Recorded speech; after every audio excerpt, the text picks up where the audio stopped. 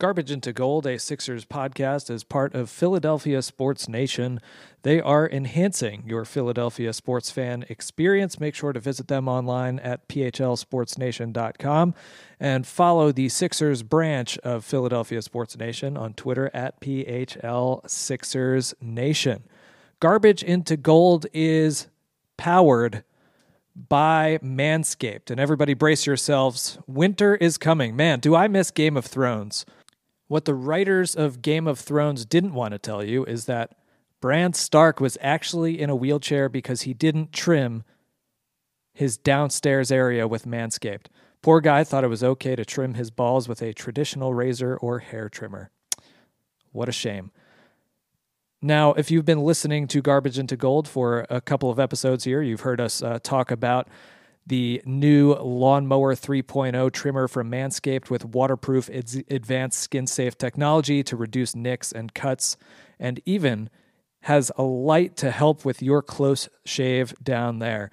But hey, if you feel like you don't need a trimmer for down there, Manscaped also offers the Weed Whacker ear and nose hair trimmer that can help you whack those nasty weeds in your delicate holes. This product also has proprietary skin-safe technology to help prevent nicks, snags, and tugs. You can get 20% off plus free shipping with the code PHL at manscaped.com on any of these products. Again, that's 20% off and free shipping with the code PHL at manscaped.com. Be sure to join the Manscaped movement. These products are no joke. All right, everyone. So on this episode of Garbage into Gold, we have a lot to dive into. We are just a couple hours removed from Daryl Morey being introduced as the new 76ers president of basketball operations. Elton Brand has signed a multi-year extension. We have a few new assistant coaches to talk about on Doc Rivers' staff, and the almighty Sam Hinkie made an appearance on ESPN Daily's podcast. We'll talk about that and a whole lot more. So sit back, relax, and enjoy this episode of Garbage into Gold. Garbage into Gold.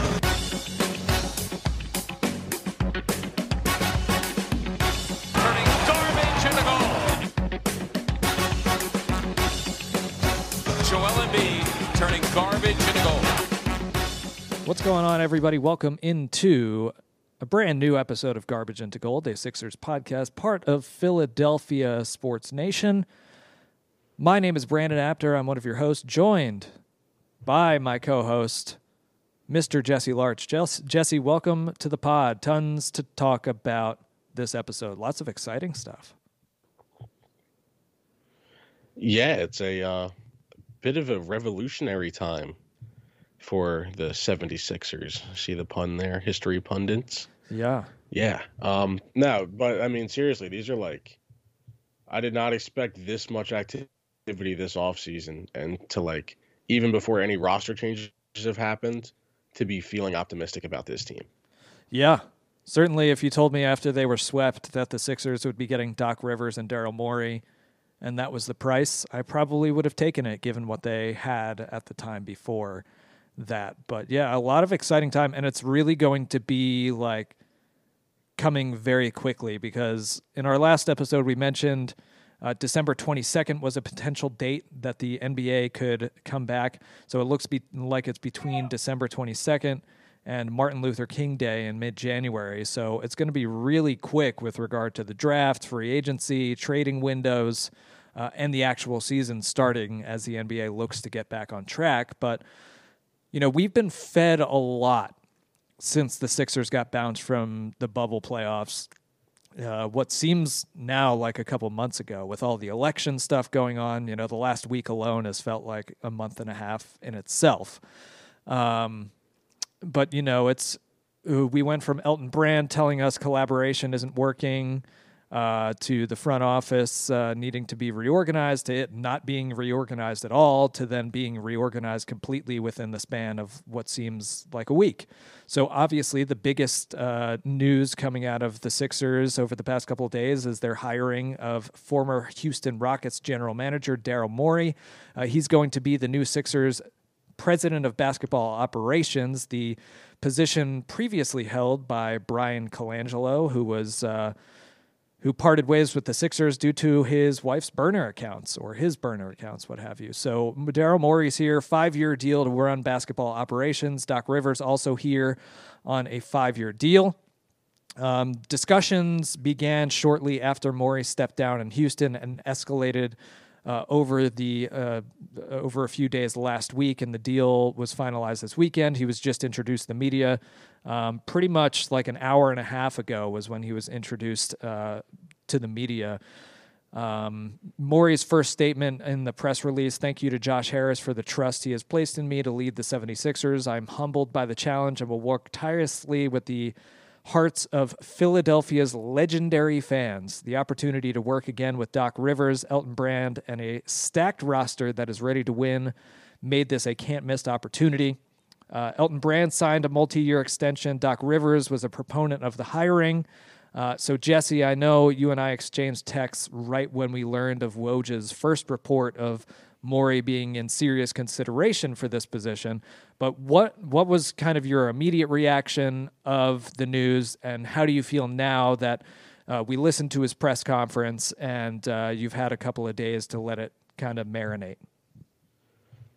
Initially, I understood the excitement, but personally, I had a little bit of skepticism just because Daryl Morey is an aggressive roster builder, and it definitely did feel like he adhered to a certain play style and gutted the Rockets roster. Trading away Clint Capella, I think, was an extremely poor decision. With that said, the Rockets probably got further than they might have with Capella just by playing the space game. So, I know, obviously, we'll talk about his ties to Hinkie a little bit later, but obviously a big analytical background, so everything he does is rooted somewhat in numbers. After the press conference, and after also, again, listening to that Hinkie pod we'll get to, I feel much better about the Morey hire.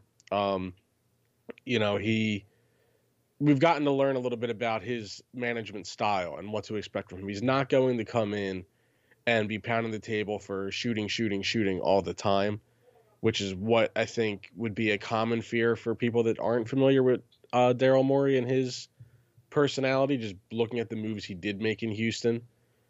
But a lot of those have been put to rest to me based on what has been said about him by his peers and what he said himself today in the press conference. Yeah, one thing that you mentioned first when you were kind of iffy about the move was that he's kind of an asset destroyer. I feel I forget exactly the not asset destroyer. You texted me something, but yeah, I mean, he hasn't had a draft pick in quite some time. He's known mostly for being a deal maker, and according to Yaron Weitzman, who was on Zach Lowe's podcast, he's the author of Tanking to the Top. One of the reasons that he was appealing to the Sixers ownership and the Sixers organization was that because he's partially a deal maker. He's very well known for ushering in the volume three-point shooting era that we're in right now. You see it on the Warriors, you see it on the Rockets. The Sixers were bottom of the league with regard to three-point shooting, so you'd have to imagine, even though the roster's different, they're going to try to find ways to inject some more three-point shooting in there. I think one of the, going into the presser, well, I wanted to say originally I was a big fan of the announcement.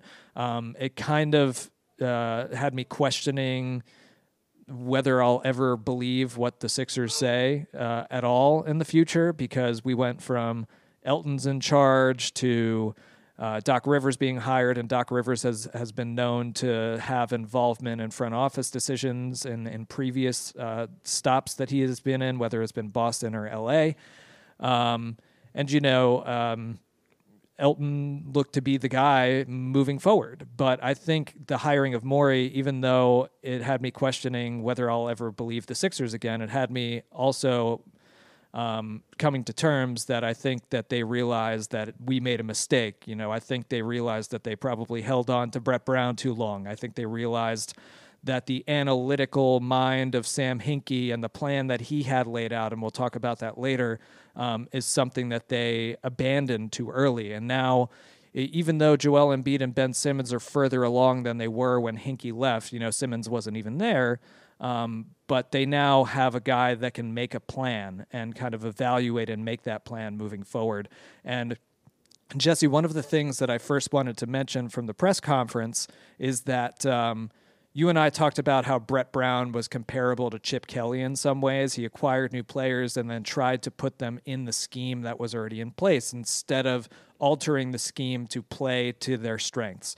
So one of the first things Morey said with regard to Ben Simmons and Joel Embiid was that you have to put your stars in the best position to play to their strengths rather than putting those players in a specific scheme. So I guess going off that in general and the fact that he kind of mentioned that he's not going to be a big part of how the team is going to play. I guess, what are your thoughts on his overview of Ben and Joel and how he kind of plans to build around them? I mean, he really did sound infatuated with Joel throughout the press conference. But yeah, the quote you're referring to was the one that jumped out the most to me. And when I say, after this press conference, my concerns were definitely deafened and quelled, that was the quote for me that really did that. Because, like I said, that's the first thing about Daryl Morey is how wide open the Rockets play and how wide open they've played since they've acquired James Harden. And that's not necessarily a knock because I'm on record, James Harden's my favorite player in the current NBA. But the way the Sixers are built, that is not a style that suits them and any of the pieces they have. So for Daryl Morey to come in and straight up say, Doc's going to determine how we play, that's going to be it. We're going to build around Doc's vision. I thought that was huge, not only for putting confidence in Doc and the players, but, for anyone that was feeling like me about Daryl Morey that, maybe they were just hiring a name and his mind is a little overrated. He definitely came in today and humbled himself and presented himself in a way that he doesn't view himself as a basketball genius by any means, but he has a pattern to do the job and he's going to adhere to that formula. It's not that his formula is let's get pace, let's get shooters. Not that the Sixers don't need some shooters right now, but just in general that he's not going to come in and, like you're saying with Brett, how Brett would get a Josh Richardson and try to make him play the two or make him play the JJ Redick role and it just work or fail miserably. We shouldn't see that under Daryl Morey and Doc Rivers based off what we heard today. Yeah, I think the one quote, the goal isn't to shoot three-pointers, it's to win. So I think one thing that he emphasized a few times was that they played the way that they did in Houston because that was the best way to utilize their talent there. And I think that was a really good point. I feel like up until the end of the Colangelo era, and really when Elton Brand took over and started making those risky deals that put the Sixers a couple of bounces away from overtime and potentially the Eastern Conference Finals, now 2 seasons ago, or last season, however you want to put it. But I think it becomes one of those things where these deals to acquire Jimmy Butler and the deals to acquire Tobias Harris was looked at, star hunting. And I think we were all drooling over the fact that it's just okay, well, we need a third star in order to complement the guys that we have there. And I don't think that's necessarily true unless the third star just complements Ben and Joel so well. So I think that his overview of wanting to surround Ben and Joel, but needing to understand what exactly is needed to do that is big. And it certainly doesn't sound like he's interested in trading either of them, at least not right now. I think it's going to be a season or two of failure, bad failure, to take for any of those guys to be put on the trading block, or at least that's how it seemed in the introductory press conference. But I think surrounding Ben and Joel with players that fit their strengths is really what stood out to me, in addition to what we already talked about. And going back to what I was mentioning about Jimmy Butler and Tobias Harris, is in those trades, they acquired stars and did the star hunting, which was really appealing to a lot of us, but they traded away a lot of the assets and the chemistry and the consistency that had been there and that had been built there. And really, after the Band-Aid was ripped off after the Kawhi shot, all of that was gone.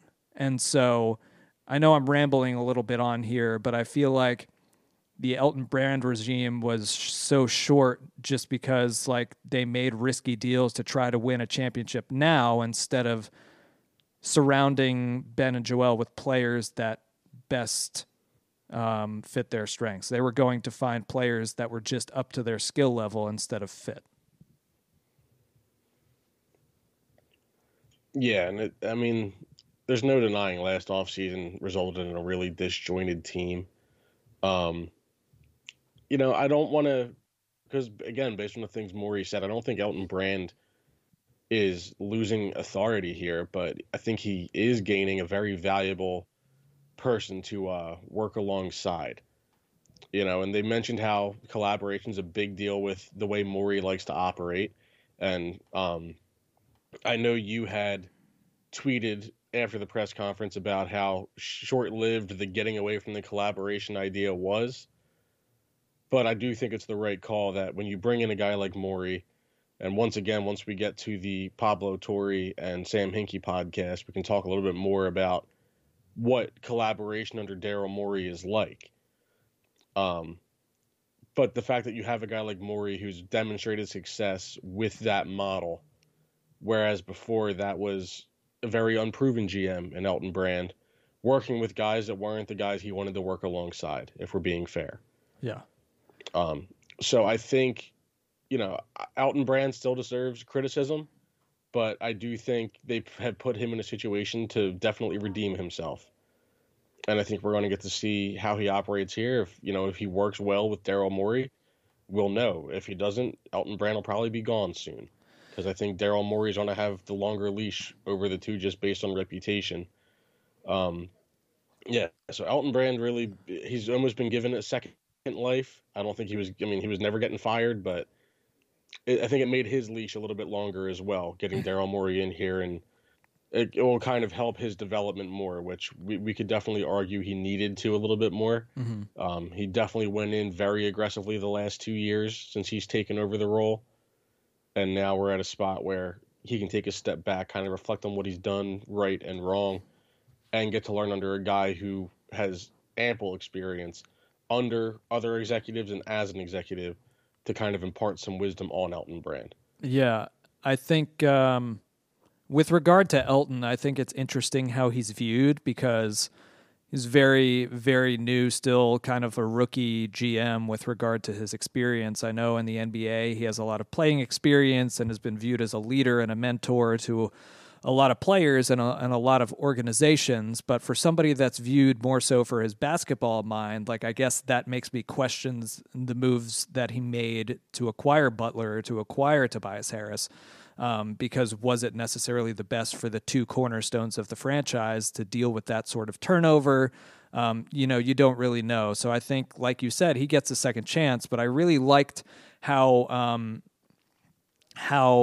he's pretty much like giving up deciding control to have Doc Rivers and Daryl Morey in the positions that they are in.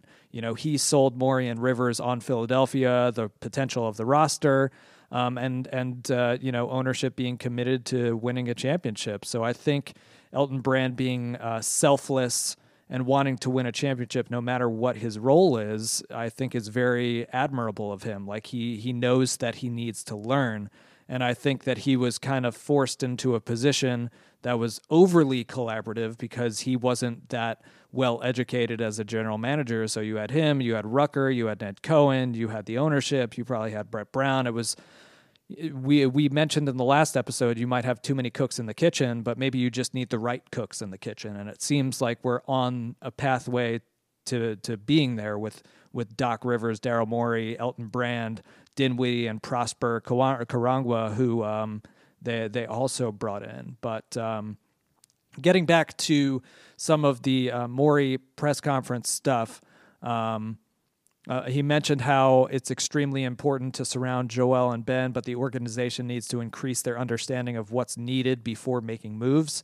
He mentioned a couple of times that there are a lot of windows upcoming with the draft, free agency, and trades, and it sounds like he isn't afraid to make a move if there's one to make, whether it's a big one or one on the margins. And I think anybody that has studied Daryl Morey knows that he's one of the other things that he's known for is finding value on the margins. And we talked already a little about how he got rid of a lot of draft assets, but has also found value late in the drafts and in the undrafted free agent market. You know, Clint Capella was a late first-round pick. He found Nick Batum. Nick Batum is a guy that's hurt nowadays, but had a good stretch of years in the NBA. Nikola Mirotic, Montrezl Harrell, all guys that were drafted or picked up by Daryl Morey over his time in Houston. You know, Kyle Lowry was a guy mentioned in the Hinkie podcast that they brought in during, you know, the early tenure of Morey and Hinkie and turned him from the worst three-point shooter into a really good three-point shooter. And I think he's a great talent evaluator. And Jesse, I know you're somebody who's very big on the draft, but it seems like maybe Morey overrates the draft and the fact that he's very good at working the margins. So going into the draft side of things, we talked a little bit about his asset burning, but what did you make of what he had to say with regard to the draft? I know Elton's already done a lot on the 5 picks that they have, but any thoughts as to whether you think they'll keep the pick or what you think they should do, and just what he said with regard to the draft? Based on the situation with the restart of the season, I don't think they're going to really move any players before they get everyone in-house and get into some games. You know, I think they're going to at first develop a scheme to kind of make everyone, like you were mentioning before, you know, put everyone in the best situation to succeed. I think they're going to try that approach first. So I think they're going to hold on to that pick for this draft. Now, if they get into the season and they realize there's just some things are just oil and water, then I think you'll definitely see picks being packaged with some of the ugly contracts to move guys out. But I think we're a ways away from that. I think they're going to go into this draft and they're going to, you know, they may move around a little bit because we do have 5 second-round picks, so you may see some packages to move up or maybe to get a better role player in or something like that. But as far as a first-round pick, I think I would be surprised if the Sixers don't take someone in the first round this year, whether they move up, down, or stay where they're at. Yeah, and like you're saying, with finding value in the margins, I mean, that is definitely where a lot of teams win in the NBA now. And you look at how well Sam Hinkie did do it, and we know Sam Hinkie learned working under Daryl Morey. So, you know, that's definitely a valid point. I don't want to say he underrates or overrates the draft.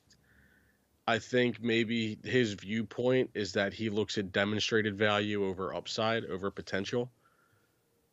And that might be, you know, the analytic mind coming in, like, you know, to use a Philadelphia Union reference, the new sporting director for the Union, I mean, he's been there like 4 or 5 years now, but the Union have rocketed to the top of MLS because one of the first things Ernst Tanner did when he took over the Union is he literally sold all of their draft picks in the MLS draft to get more money to purchase players from overseas and other areas. So that's another case of valuing demonstrated value over potential. And yeah, I do love the draft because I love all of those different permutations you can play off in your head and all the different type of matches you can put together. And, you know, just like the endless possibilities of it, I find that to be very mentally stimulating. Mm-hmm.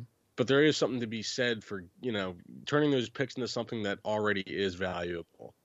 Yeah, and I agree with you there. And I think unless they need to part ways with that pick in order to get out from under the Horford or Harris deals, I think it would be in their best interest just because of how their books look with the cap and how they need cheap contracts. You know, they'll probably need to keep that pick. But I do like the idea of packaging 17 or packaging 21 and a couple of their second rounders to potentially try and move up for a player that they want that could help them in the long term on a cheap contract.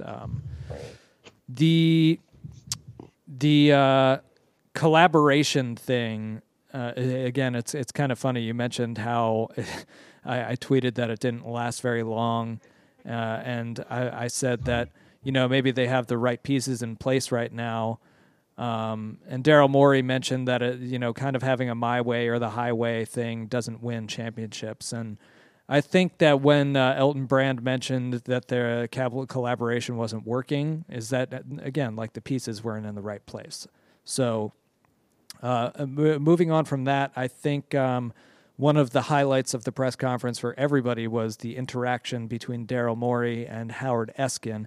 Howard Eskin more or less asking if he believes that the team as is could win a championship, and if not, will he be open to trading anybody? And I believe as a part of his first question was, I know you have to be nice and politically correct, but, and then he answered his question, and then Daryl Morey was just like, do I have to say nice things about you?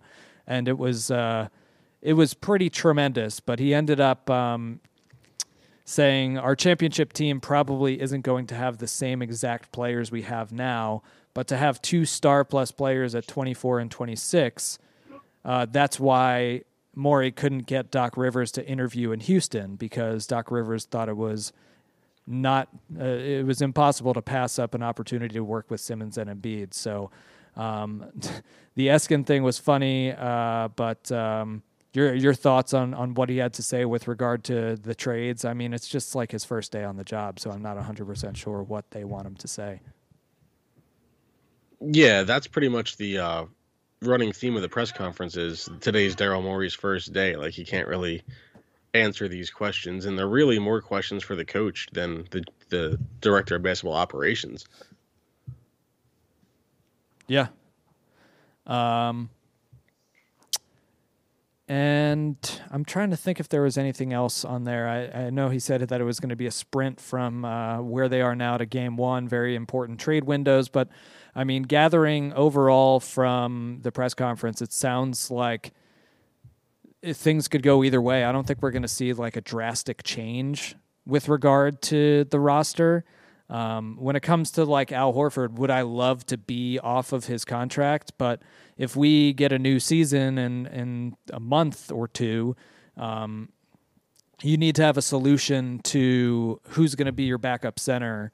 And that needs to be a good answer before you feel confident just trading Al Horford to get out from underneath the contract. So I think it becomes one of those things where if you trade a Tobias Harris or you trade an Al Horford, is it getting you out from under their contracts, or is it actually making the team better? And I think a lot of people are so focused on Al Horford's remaining contract that they forget how bad things were when Embiid went down in the playoffs, and they had to play Greg Monroe, Boban Marjanovic, and Amir Johnson, and it was just like it was just not pretty. So as much as we all want to get rid of those contracts, I think that it bears in mind that it needs to make sense. That you at this point in the franchise, I feel like you can't just get rid of the contracts just to get rid of the contracts.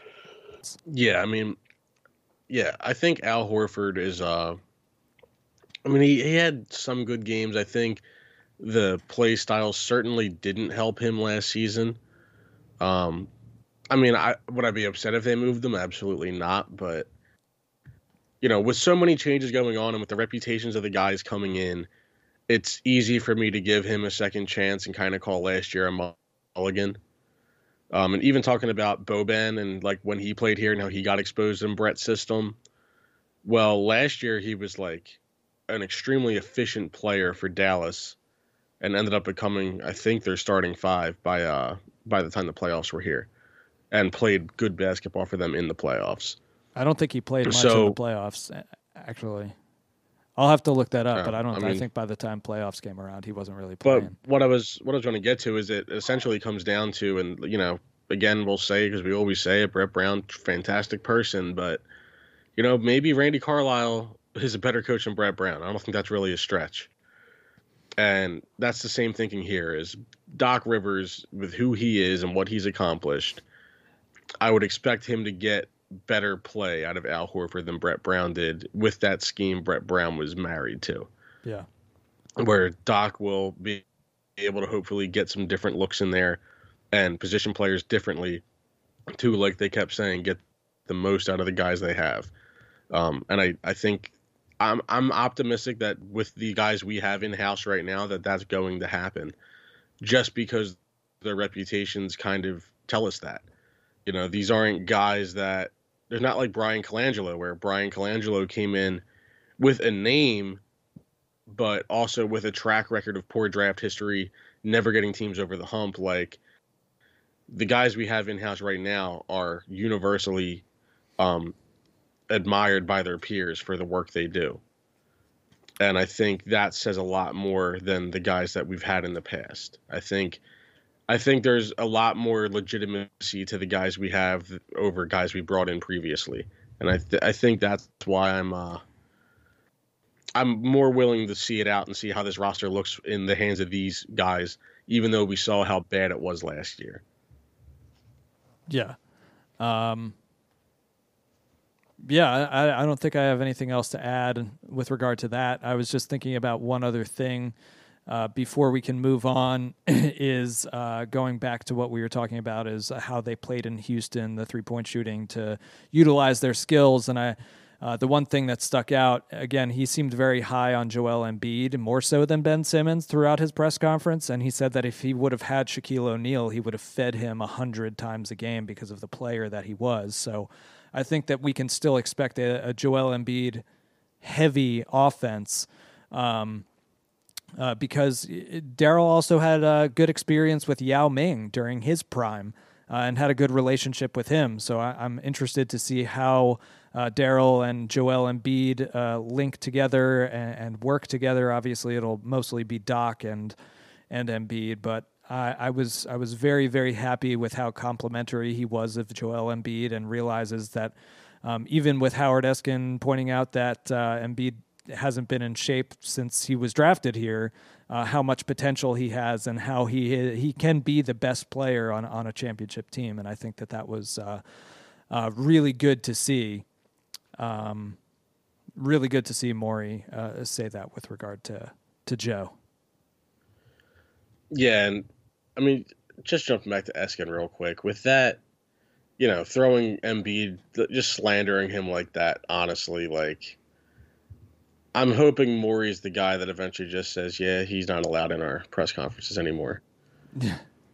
Like, I'm hoping, if anyone will do it, I feel like it'll be Daryl Morey, just based off of how he's conducted himself in the past and how little he really cares about, I guess, his own appearance or his own what people say about him and things like that. Mm-hmm. And I feel like, you go back to when Gabe Kapler had his introductory press conference here, and Gabe, very first question Gabe Kapler gets asked after he becomes the manager of the Phillies is a question about masturbating with coconut oil. Like, can we do something to keep this guy out of our fucking press conferences? Nope. Then he goes into the Sixers press conference and pretty much just has an assault on the organization because he doesn't like how they did things 10 years ago. Yeah. I'm surprised he didn't bring up Hinkie. Pretty surprised. I'm surprised nobody brought up Hinkie, to be honest. But I mean, that's, I guess, neither here nor there. I'm disgusted by some of the writers in the city. Like, one of the questions that was asked, I thought was like, I think Morey even answered it this way, but it was like, he said something along the lines of like, I mean, I can answer that for you in like 4 months. Yeah. Like, I can't answer that today. And it's just, I don't know. Some of the questions were fine. Plenty of them were fine, but there was a couple that stuck out. Like, are you guys fucking serious? And definitely Eskin coming in trying, like, as soon as you said the thing about Embiid, I looked at Josh Harris and Elton Brand's faces, and even Doc Rivers had a little bit of a what the fuck kind of look Yeah. on his face. Elton's reaction after Daryl got finished answering the question was the best. Just Yeah, closing his Elton eyes was, and nodding his head like, "Oh my God, what an embarrassment." yeah, and even Josh Harris, when Eskin asked that, Josh Harris's face was like, he's like, who the fuck is this guy? Yeah. Um, But I mean, yeah, I mean, to that respect, with regard to Eskin, I think he's so long tenured in the city because he appeals to the casual fan. You know, we're not casual fans, and you know we know his son Spike runs like the most successful Sixers podcast out there, and it's a family that's well known among Philadelphia sports fans. But yeah, I think that's worth mentioning is that I think we all get so bugged by it is that because he looks at like the casual fan complaints and then asks them as questions instead of doing like, you know, a Kyle Neubeck or Derek Bodner sort of question, actually asking a question with substance. And I think that there's value in stuff that he does because sometimes he does ask like the questions that we want to know, but I don't think that that's in line with anything that like people were wondering today, per se. He's riding the coattails of a report he broke before I was born. That's what's happening. Because I forget who the name of the Eagles owner was, but someone was trying to move the Eagles out of Philadelphia. Eskin broke the report that was happening, and then the fan backlash essentially is what led to the sale to Jeffrey Lurie and kept the Eagles in Philly. Yeah. So that's what Eskin, that's why they call him the king and everything, because he saved the Eagles, but I think it's been so long since then that at some point it has to be a what have you done for me lately? And, you know, not saying that's not a good thing he did back then and that wasn't real journalism, because that was. But he's not a journalist anymore. He's a wannabe Skip Bayless. And, I mean, the same way that, you know, I say it all the time, where if you watch a First Take or an Undisputed, you notice almost daily they talk about a Philadelphia sports team. And that's not because Philadelphia sports teams are good, because they're not very good right now. But that's because the Philadelphia market cares more. And if you mention their name, they're going to generate a response. And when you're a website or a television show, you don't care if the response is positive or negative. You just care that it exists. Because a rating, whether positive or negative, is still a rating. Yeah. And that's what Eskin has built his back on now. You know, he's just a sensationalist, and I'm just really, really over it and disgusted by it. And especially when there's so much good around the team, to need to find something to be upset about really drives me nuts. Yeah, I would imagine that there are more than a handful of people that would sympathize with you on that one. More than a handful. I guess to close the door on the Morey stuff before we move into like the assistant coaches, I think it is worth mentioning. We've talked about a lot of the good and what we're looking forward to, but I think it definitely shouldn't be ignored, like some of the trades that he made to acquire Chris Paul and then to acquire Russell Westbrook. Both of those deals were pretty horrendous. The Westbrook one especially, where I'm pretty sure that he traded 3 first-round picks to get them, and Westbrook clearly out of his prime at this point. One of the most exciting players with Kevin Durant, and even a year or so after Durant left. But I mean, that deal to give Paul to OKC to get Westbrook, just more or less because James Harden and Chris Paul didn't get along, was pretty bad. And I think, you know, even it's the first day on the job, so what we say about Tobias Harris or Al Horford or even guys like Shake Milton and Matisse Thybulle and him being able to find value on the margins is that I think that we also have to prepare ourselves for some uncomfortable situations to get out of these bad contracts. If it's not working, like if we go through a quarter of the season and it's clearly not working, I wouldn't be surprised to see him add a Shake Milton or a Matisse Thybulle to a deal to try to get out from under the Harris or Horford deals, just to make things a better fit. So I just at least wanted to mention that before we moved on. Yeah, I mean, I personally despise Russell Westbrook as a basketball player. So I would not be pro that move. I wasn't pro that move when it happened. Yeah. Yeah, I mean, you're definitely right. Like, if we do decide we need to move these contracts, like, it's going to take some heavy lifting. And it's really going to be surgical the way it has to be done. You're going to have to cut a lot of things out of this team in order to get those pieces out. Hopefully everything falls into place under Doc Rivers, but I would say at least one of the pieces will have to go at some point. Yeah, I think Sam Hinkie put it well, and I know we're going to talk about it a lot later, but I think one of the things that Hinkie said that is relatable to what we're talking about now is that Morey makes like the hard but right trades. I think when they were towards their beginning of their tenure in Houston, they traded Rafer Alston for 22-year-old Kyle Lowry in a deal that was very, very just not received well by Houston media, Houston fans at the time. And Kyle Lowry ended up, 6 or 7 games into that trade, like showing the Rockets that, he was the real deal. And, him and Aaron Brooks helped lead them to the playoffs that year. They went into the second round, I believe, in the first year that they did that. So even though they're uncomfortable situations, I don't think Daryl Morey is on the level of Hinkie of just trading to trade them. I think that he is going to make sure that if they do trade to get out of contracts, that it will help this team on the margins, whether it be by draft capital or by players that fit around Joel Embiid and Ben Simmons. Yeah, for sure. All right, so before we move on to the assistant coaches, why don't we take a quick break and hear about our friends at Anchor.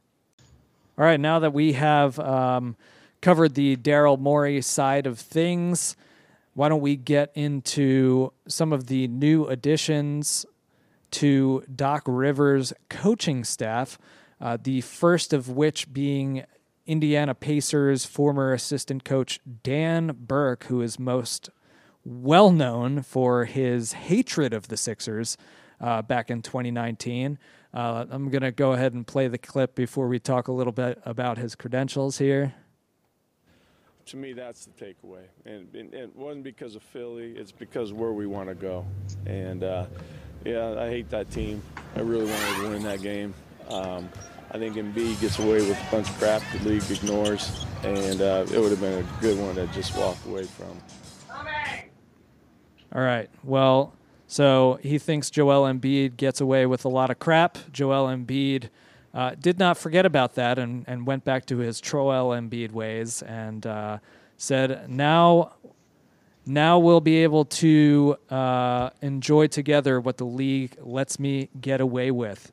So just a couple of notes on Burke that I got from a couple of different sites. Fieldhouse Files mentions that he's a basketball junkie who rather spend time with players on the court or reviewing film. He was more than just the defensive coordinator for the Pacers. He led film sessions, broke down clips at halftime, and would pull guys aside for extra work. Kyle Neubeck of Philly Voice mentioned that he's a big believer in defending your man and not switching, a strategy that actually runs counter to how Doc Rivers set the Clippers up last season. More importantly, Burke is a big believer in drop coverage with his bigs, a style that has irritated Sixers fans in recent years as the team has ascended. Still, Indy has ranked in the top 10 in defensive efficiency in 7 of the last 10 seasons. And in the 2019-20 NBA General Manager Survey, Burke was tied for the best assistant coach in the NBA. So not sure how much you know about Dan Burke. He seems to come in with a really good pedigree, specializing in defense. Doc Rivers hasn't really said which coach is specializing in what, and I'm not really sure that we're going to really know that because Dave Yeager, you and I thought was going to be a big part of the defensive side of things. So what are your thoughts on Burke joining the team and what he could potentially add on the defensive side of the ball? I mean, we both haven't been shy about how much we like the Pacers program over the last few years. So anyone from that organization I'm a fan of right now because that is a team that consistently overachieves and consistently finds a way to get the most out of their players.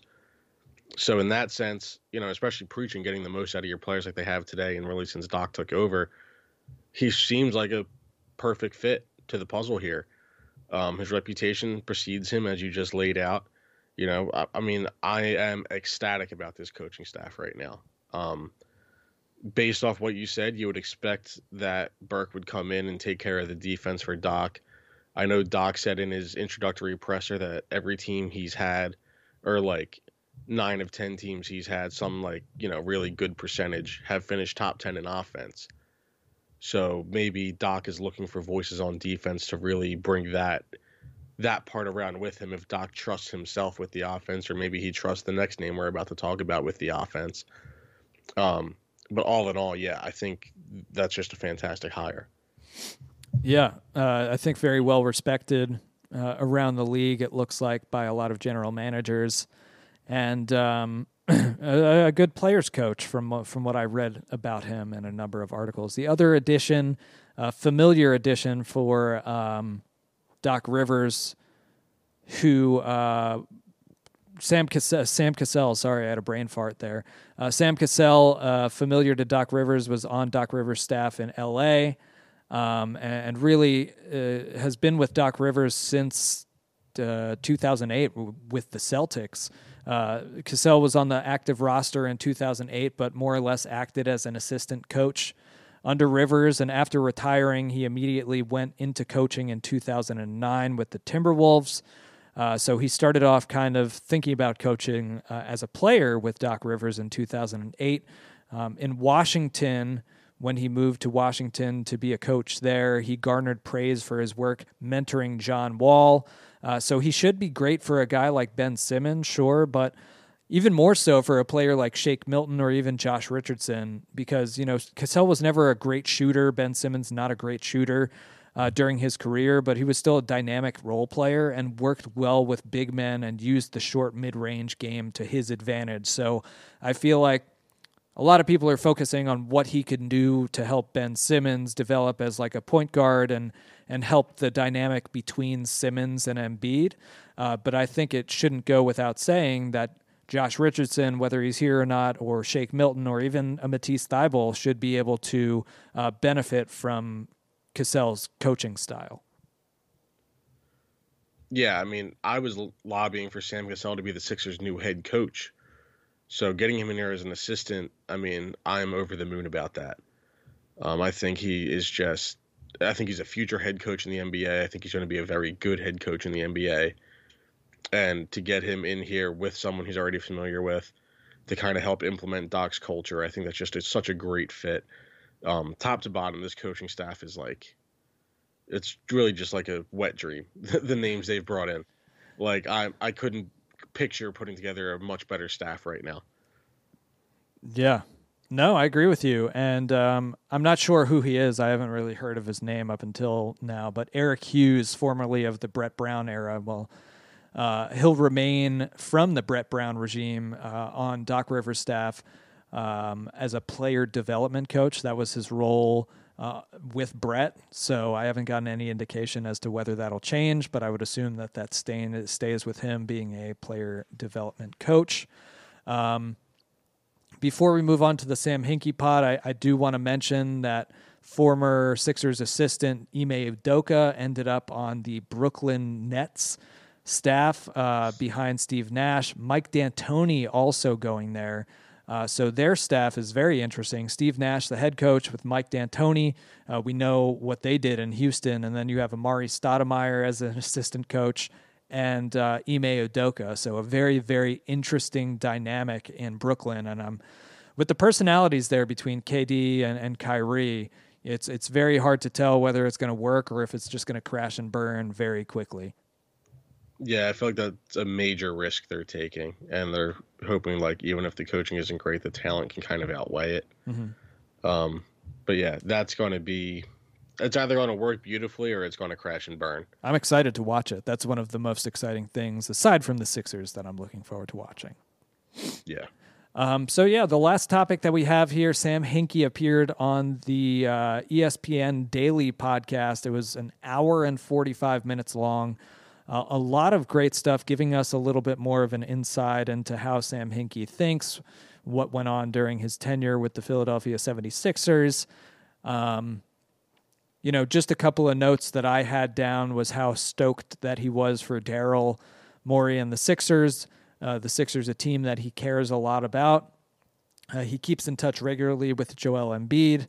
And I think the first point I want to elaborate on a little bit is, he was asked what he thinks about the storylines that suggest trading Joel Embiid and or Ben Simmons. And I think Daryl Morey talking about how he covets Embiid and how Simmons is a great player, talks to how he doesn't want to trade them. And a couple of hinky things that we got from this was, quote, I'd be loath for anybody who says the obvious answer is to move on from one or both. Yes, you could trade a young player for an older, better fit player who's not as good, that's for sure, but I'm not sure I would do that. He also said, oh gosh, don't people remember what it took to get them? For all of them. I mean, getting a star player in the NBA is not impossibly hard, but close. It requires either an incredible amount of luck or an amazing amount of time or some other way to try and get at it. So to have a young player who is nominally in a traditional sense just entering his prime and say, oh, we've got a blank, no. And then the last one is, job one is you got to get great players on your team. That's job one. And he is one with regard to Joel Embiid. So I'm not alone for this, loath to think we have to do anything that requires you to potentially move a great player. They don't move very much for a reason because people rightfully don't let them go for a reason. So I know that's like a national media thing that we've had to listen to for what seems like the past decade, even though it's only really been for the past couple of years. But what were your thoughts with regard to his thoughts on that topic? Well, yeah, that's why no NBA teams are hiring Max Kellerman to be in their front office. Hinky's completely right. And I mean, I'm going to be biased and probably agree. I did agree with every single thing Hinky said in this podcast. But, good players don't move. And if they do move, it's when they're in the latter stages of their career, like Chris Paul and Jimmy Butler have been. But you don't see, Dwayne Wade stayed in Miami forever. Dr. J stayed in Philly forever. Like, there's very few stars that move. Once Harden got to Houston, he's been entrenched there. Steph Kobe and Clay with the are leaving Lakers. Golden State. Yes, Kobe with the Lakers. Like, it's very rare cases where you see guys move around. Like, you get a Shaq who moved around a little bit. But even then, Shaq spent an ample amount of time in LA, and then when he was moving, it was the downside of his career. Yeah, LeBron moved around based on free agency, really. He wasn't traded. Yeah, LeBron moved at his own will, that's a totally different thing. You don't just see teams letting guys of Embiid's caliber go. That'd be like if the Nuggets, or not the Nuggets, the Mavs just wanted to trade Luka Doncic to get a bunch of pieces in. Well, I think another good comparison too would be like Karl Anthony Towns. That hasn't worked in Minnesota for a while, and the Wiggins era and that ended, and I think they moved on from that. But they're trying to make it work because they realize his talent and don't want to trade him until they've exhausted all options, and now that option is D'Angelo Russell. Well, they also don't want to admit they traded away the best part of that three like 4 years ago when they traded Zach LaVine. Right. Who I would easily argue is the best player out of him, Cat, and Wiggins.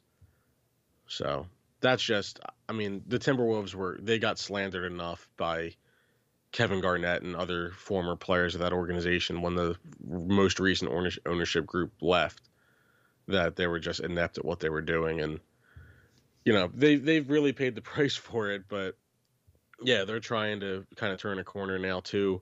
But like you're saying, the guy that you decide you're building around, the franchise guys, they don't move. D'Angelo Russell's moved a couple times now, but he's also not considered a franchise guy. He's considered a very talented player, an upper echelon player, but he's not a cornerstone, When you have those guys that are, like, it'd be really easy for the Wizards to try to move on from John Wall right now, but knowing what John Wall can do, they're not going to do that. Or, the same with the Bulls hanging on to Derrick Rose as long as they did. Right. Like, it has to be clear that the guy's done before you start moving him. And same thing goes in terms of fit. It has to be, until Joel Embiid walks into Daryl Morey's office or Doc Rivers' office and says, "Get Ben out of here," I don't think Ben's going to go anywhere. Yeah. I I think one of the very interesting things, again, another national media and even a local media thing that Hinkie touched on was when he was asked with regard to, or when he was asked about Ben Simmons and him being criticized for not shooting threes. And I feel like, first of all, like a lot of people would be okay with if he had like a serviceable 10 to 12 foot jumper. Like he doesn't need to shoot 3-pointers, but he needs to add some part of the jumper to his game. But what Hinkie said is what a lot of people overlook because the 3-point shooting and the jump shot is so at the forefront of what so many people are talking about. So Hinkie said, I would say the obvious thing is that he doesn't make or shoot threes, and that's real. And for him to be truly amazing, that's part of his game you'd like to see develop. There's a lot more to it. For as big and athletic as he is, you'd like to see him use both hands around the rim, finish with his left hand around the rim, and finish over bigs and go to the line. That would move the needle far more than shooting. He's already an all-NBA player. He's amazing.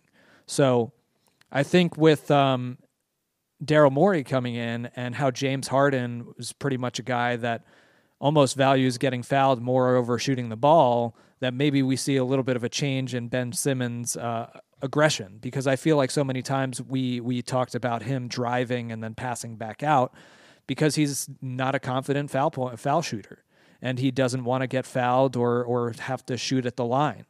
And I think that if he could even shoot like 65, 70% from the line by being aggressive or more around the rim, people wouldn't talk about his 3-point shooting as much as they do now. Yeah, and that's why James Harden's my favorite player, because I love that he plays the game that way and chases contact and goes to the line. That's also why I think it's so strange that so many people loathe the way James Harden plays, because the common complaint of the current NBA is that, oh, it's cupcake and it's not physical enough. And if you played in the 90s or 80s, you get your ass beat and get dominated by those guys. Well, here's James Harden chasing contact every minute of the game, and those same people all say he sucks and he's not a good player and it's he's the same overrated. with Kyle Lowry. He runs into people looking for contact, knowing he's going to get the whistle. I mean, if you're Ben Simmons, 6'10", going in with that much speed, and all you have is like a big man trying to block him, like he's going to get fouled 8 times out of 10, probably 9 times out of 10. Especially if he's finishing strong to the rim, he's going to get tons of N1s as well. So the percentage matters less when you already have 2 points on the board.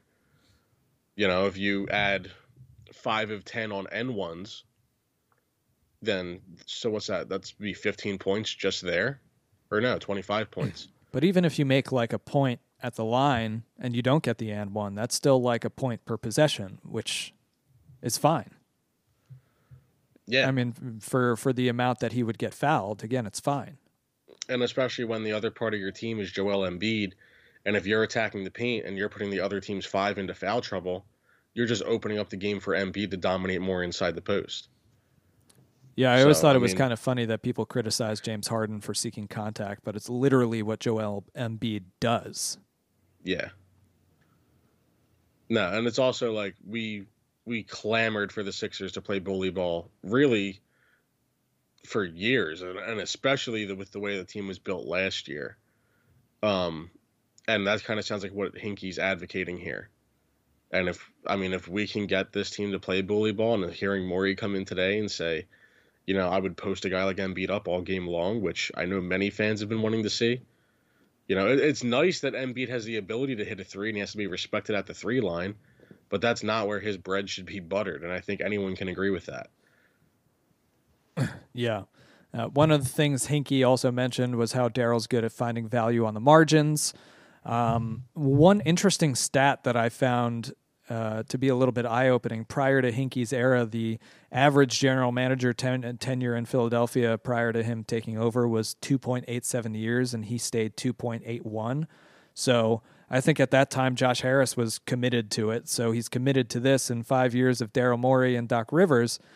So I'm curious to see if those guys go past that 2.87 years. But I feel like on the whole, again, I loved the Hinkie pod. He didn't give too much insight with regard to like what went on to lead him to write that 13-page resignation letter. He didn't really throw anything bad on Adam Silver, and he was complimentary of Adam Silver, if I can remember correctly. But aside from like what his thoughts were on Embiid and Simmons, did you have like a favorite or a couple of points from the pod that you really enjoyed hearing? For those of us that have been, criticized by the lay fan, the Eskin listeners, like we talked about how Eskin appeals to that type of fan. To the people that sat through the 10-win season and the people that were excited during the 10-win season, those of us, this was such a refreshing thing to listen to, especially in the sense that Hinkie's big knock was that he didn't put his face out there enough, and rightfully so, kind of caused Brett Brown to take a lot of unnecessary flack for that. But Hinkie was not a friend of the media. He did not see the need to talk to the public very often. I will say when he took the job, he was extremely transparent and told us up front that it was going to be a rough few years because he was going to tear it down to rebuild it. And we accepted that, and that's what the essence of the process was and why it was so beloved, because he essentially handed us a contract and said, here's the ride we're going on. And we knew what we were getting into with Sam Hinkie. But Sam Hinkie was viewed as very robotic, emotionless, cold, and calculated. This podcast really demonstrated Sam Hinkie having personality, and being someone you could kind of envision yourself going out to dinner with or having a drink with. He's still a bit of a dork or a nerd, which is fine because so am I. A lot of his quirks that he mentioned, I was like, hey, that's me. But it was very nice to get insight into the man Sam Hinkie and not just the GM Sam Hinkie. Yeah, I thought it was... That's what I... Go ahead. No, I'm just going to kind of keep beating the same point at this point. Yeah, I was going to say, I thought it was interesting how he talked about when he got the job in Philadelphia, that he was excited, but knew, the average tenure of general managers in Philadelphia, and more or less, like, he didn't sit down with his family and let them know, like, hey, we're excited, but make sure to like be cautious about that excitement because of this or this. So I thought it was funny how instead of like sitting his family down, he wrote letters to his family and all of like the people that helped him get to where he was today. So again, like very nerdy in ways and just very quirky in other ways, like how he operates. But it seems like he's very happy doing what he's doing now. And he mentioned 0 chance that he returns to the Sixers and 0 chance that he returns to the NBA in any capacity, which again isn't surprising, seeing what he's doing now. Yeah, I mean, I think he's kind of essentially blackballed anyway, but it's good for him for finding life after basketball, and I mean, he will forever be a folk hero in Philadelphia. Or at least among that sect of Sixers fans. Yeah. So, I mean, the moment you sent me the link of that podcast, I was just filled with excitement because I cannot wait to hear what he had to say. Yeah, I listened to it on the way back from North Georgia, our vacation Sunday. I listened to an hour and a half of it while my fiance fell asleep listening to Sam Hinkie. I was very engaged. Yeah, no, that was honestly one of the best, or one of my favorite podcasts I've heard, aside from the Garbage and the Gold episodes. I don't listen to our episodes, to be honest, but that's just me. I seldom do. One of the other things. So that just means all of these listenings we've been getting lately are authentic. One of the other things, the Hinkie conversation was great, but I don't know if you got to listen to this before. I think it was like a month or so ago, maybe a couple weeks before Morey stepped down from Houston. He was on the Rights to Ricky Sanchez with Spike Eskin and Mike Levin. And I listened to 3/4 of that podcast, and it's definitely worth listening to because, I mean, you don't get an opportunity to interview like the GM of a team while, they're in a situation in the playoffs in the bubble. So it makes you wonder how long or how far ahead he knew that he was going to leave, how far ahead he knew where he might end up. But it's certainly, in addition to the Hinkie Pod on ESPN Daily, I think it's worth a listen if you've not listened already, because he's a great, like Hinkie, he's a great analytical mind and a very great basketball analytical mind. So I highly recommend it. But yeah, anything else for the good of the order, or we kind of cover everything that we needed to cover? I think we got everything touched on here. All right. Well, thanks everybody for tuning in then, and we'll catch next time on another episode of Garbage into Gold. Make sure, if you're not doing so already, give us a follow on Spotify, subscribe to us on Apple, give us a 5-star review if you think that we're worth it, and make sure to check out that deal I mentioned earlier in the episode, 20% off plus free shipping from manscaped.com. And also give us a follow on Twitter at Garbage into Gold, trying to build a following there. So thanks again for listening, everybody, and we'll catch you on the next episode.